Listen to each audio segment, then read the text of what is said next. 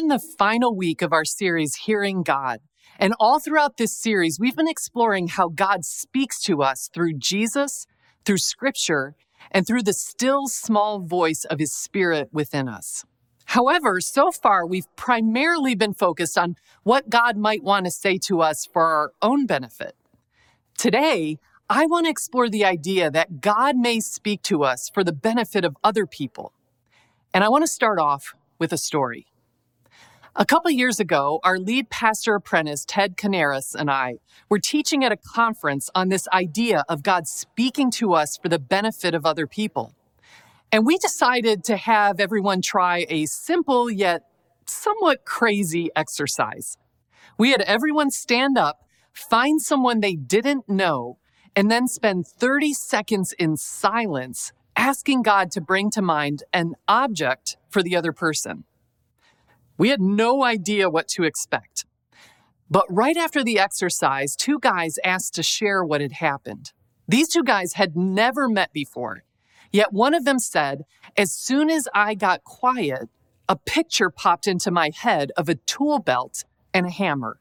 I have no idea why I started thinking about that, but I shared it with my partner. And then his partner spoke up and said he had no way of knowing this. But this month, I quit my job because I've been feeling this conviction that God wants me to devote more of my time to ministry, and my job was getting in the way of that. And he said, to support myself, I decided to try and start my own handyman business. And to be honest, I've been pretty freaked out. I've wondered if I made a big mistake. But as soon as he told me that the object he saw was a tool belt and a hammer, I knew it was God, reassuring me that I am on the right path and He will take care of me. What do you think about that? Does it encourage you? When you hear stories like that, does it deepen your faith that God is intimately involved in our lives and speaking to us in ways that we can recognize? Or does it make you uncomfortable?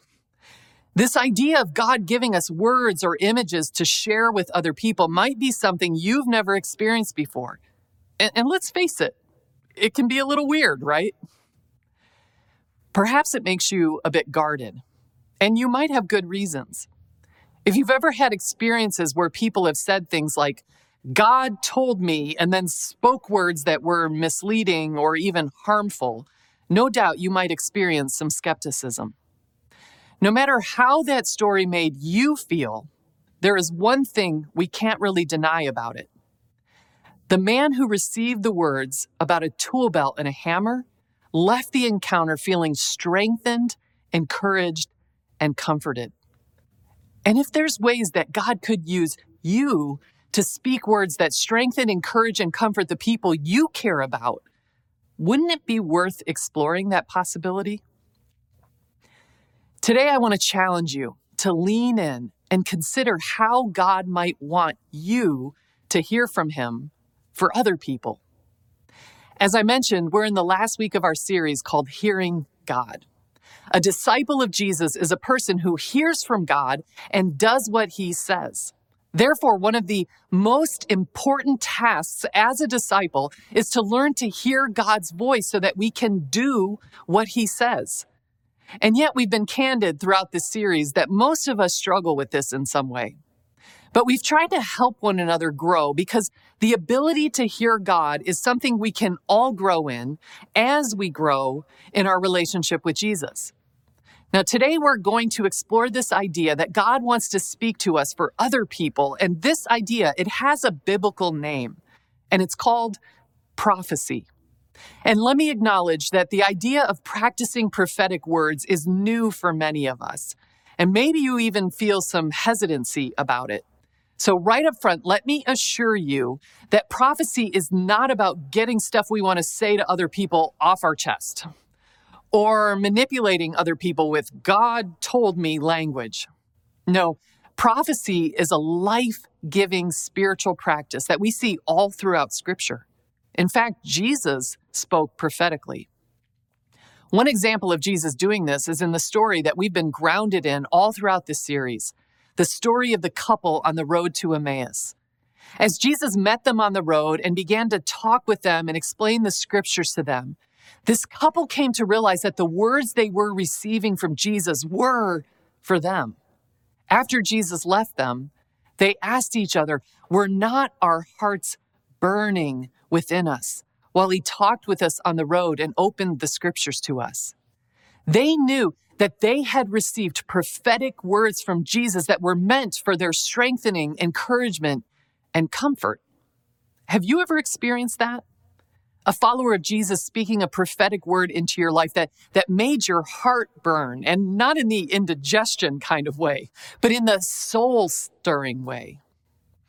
One example of how this happened in my own life took place about 9 years ago. The leadership here at Community asked me to step into the role of leading the teaching team across all our expressions, and I said yes, but I'll admit I was a little nervous about it. I think I wondered if I was really qualified to take on this role. I felt the weight of the responsibility in it. Well, a few weeks later, I was at a conference, and in one of the sessions, a young guy, probably a college student, was sitting next to me. We didn't really interact before or during the session except to say hello. But when the session ended, he turned to me and with a bit of a nervous trepidation in his voice said, I feel like God wants me to tell you something." And I assured him that I was open to hearing what he had to share. And so he said, "For some reason, all throughout this session, I kept feeling that God wanted me to tell you that he loves the sound of your voice." Well, let me just tell you that I immediately knew that he wasn't talking about my singing voice.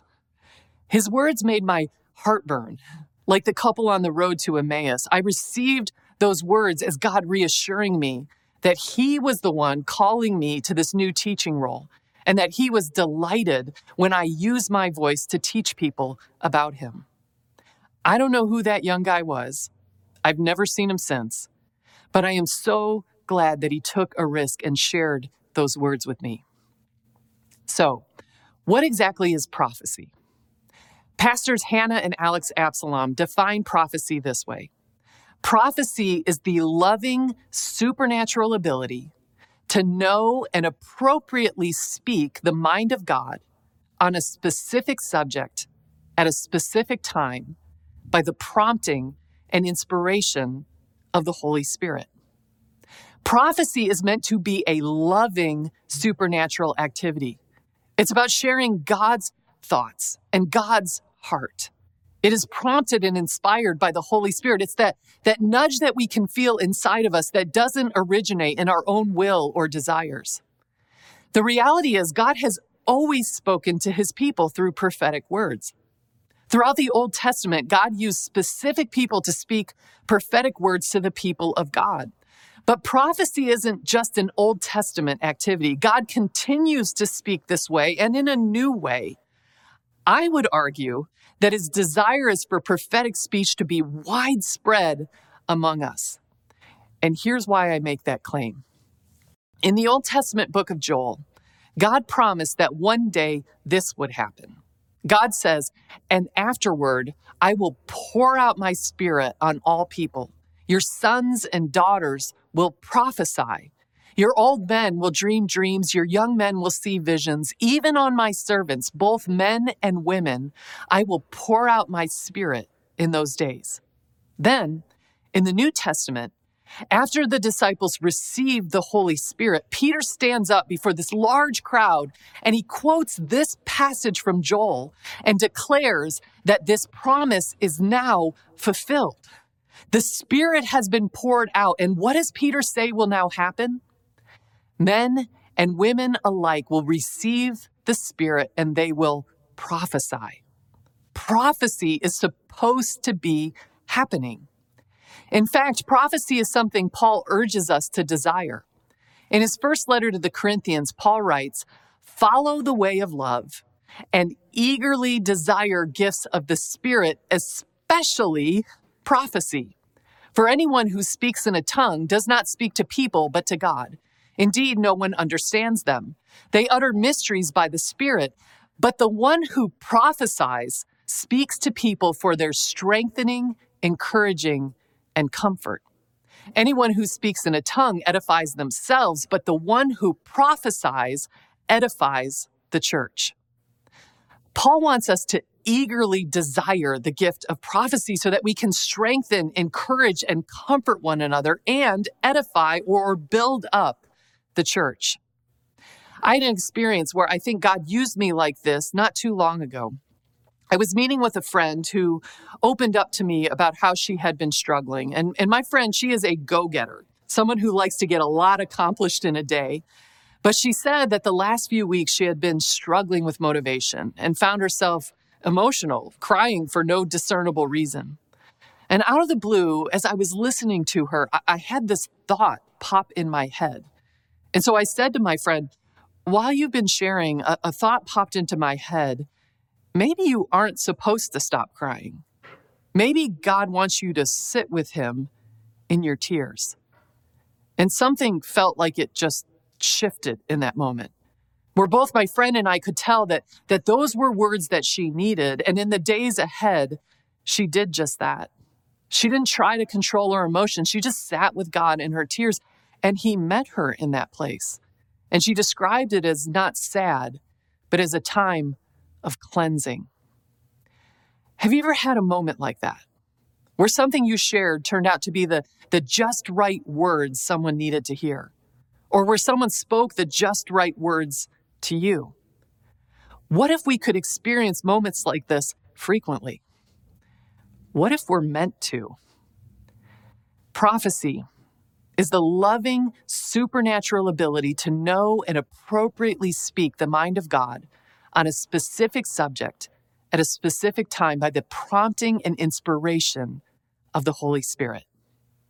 So, how can we be more intentional about practicing prophecy, about hearing from God for other people? Let's walk through 5 phrases that can help us practice prophetic words. First, ask for words. Ask God to give you prophetic words. Let's operate in faith that God wants to give us words to encourage our kids, our neighbors, our coworkers. Paul encouraged the Corinthians to eagerly desire the gift of prophecy. So let's be bold and ask God to speak to us for others. Second, listen intently. Listen to the voice of the Holy Spirit.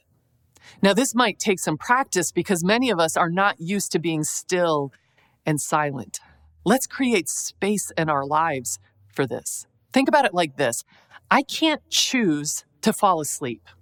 If you've ever struggled with insomnia, you know that you can't just decide, I'm going to fall asleep now. However, you can choose to put yourself in a posture and a rhythm that welcomes sleep. You can lie down in your bed, close your eyes, slow your breathing. And in that posture, the chances of you receiving sleep are much greater than if you choose to sit upright watching Netflix while drinking Mountain Dew. And in a similar way, we can't force God to give us words for others, but we can put ourselves in a posture that increases the likelihood that we'll receive them. Remember the opening story? Just 30 seconds of silence and a posture of openness brought the image of the hammer and the tool belt to the man's mind. I have a friend who starts every morning thinking about the people that he's meeting with that day, and then he just pauses for a few moments to listen to God in case God wants to give him a word to share with those people. As you wait with a posture of openness, write down words or images or phrases that come to mind. Even if at first they don't make any sense, write them down. So much of prophecy is about simply paying attention to the voice of the Holy Spirit. All right, third, filter in love. And this is so important. So let's take a moment to go back to 1 Corinthians 14 to understand it.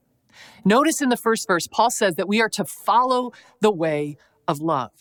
Prophecy is meant to be a loving supernatural activity. Remember, prophecy is not about getting stuff we want to say to other people off our chest or manipulating other people with God told me language. The heart behind prophetic speech is love. It's about sharing God's thoughts and God's heart. And in this passage, Paul also tells us what the outcome of prophecy should be. It is for the strengthening, encouraging, and comfort of others. Therefore, If you think God is giving you a word for another person, filter it through this passage. Ask yourself, is it strengthening? Is it encouraging? Is it comforting? I would suggest that if the word we feel led to share doesn't make it through those filters, it's best to speak the word to God in prayer rather than to the other person. On the other hand, if it does make it through those filters, even if it doesn't immediately have meaning to us or the person we share it with, it will be encouraging. So filter everything in love. Fourth, share in faith. And this is probably the most difficult one. Here's the thing. Chances are you're going to feel unsure about what you heard. You might even feel foolish sharing the word with the person. I usually always feel that way. I can easily talk myself out of going out on a limb to share. But as I've practiced prophecy, I've collected enough experiences where the word that God gave me to share seemed to be the just right thing for that person at the just right time. And now I don't want to miss being used that way in another person's life simply because I feel weird. So here is where we need to step out in faith to overcome the fear of looking foolish and share the word that God has given us. Finally, release in humility. One of the ways we release the word in humility is by being very careful to frame it with humility. We don't say something like, or we do say something like, I don't know if this will resonate with you, so please pray about it, and then share. Or in case this is something the Holy Spirit is giving for you, I want to share. Now notice, I did not say, God said, or God told me. No, let's hold these words in humility. Releasing in humility also includes letting go of the outcome. I've had people say, man, I needed to hear that. But I've also had people respond to me saying, well, that's random and weird. And if that's the response you get, it's okay. Don't try to force someone to agree with your prophetic word. Just because it might not mean something to them in the moment doesn't mean that it won't have significance down the road. You don't have to control the impact of the word. You can release it in humility. How might God want you to hear from him for other people?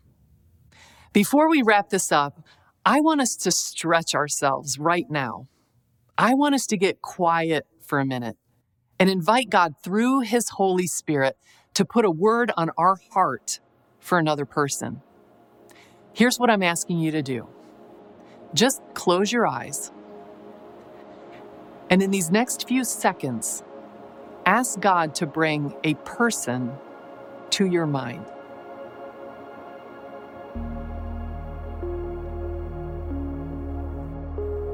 And once that person is in your mind's eye, let's just take a few moments to silently listen. Pay attention to any words or images, maybe even a scripture that comes to mind in this moment.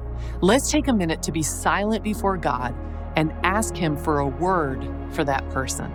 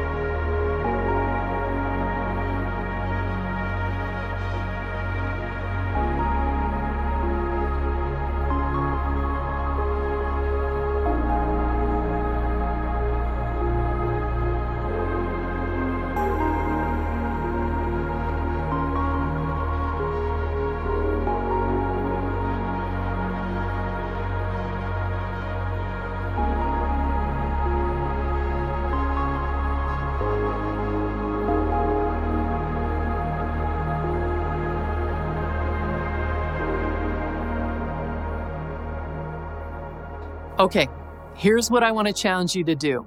If God brought someone to mind and gave you a word, share it with that person today. You can take out your phone right now and text them if you want. If you didn't receive anything in this moment, don't be discouraged. We need to practice this. A great place to start is in your small group. Ask God to give you words for one another and then share what you hear. Theologian Dietrich Bonhoeffer said, God has willed that we should seek and find his living word in the testimony of other Christians, in the mouths of human beings. Therefore, Christians need other Christians who speak God's word to them. We need each other to hear from God for each other.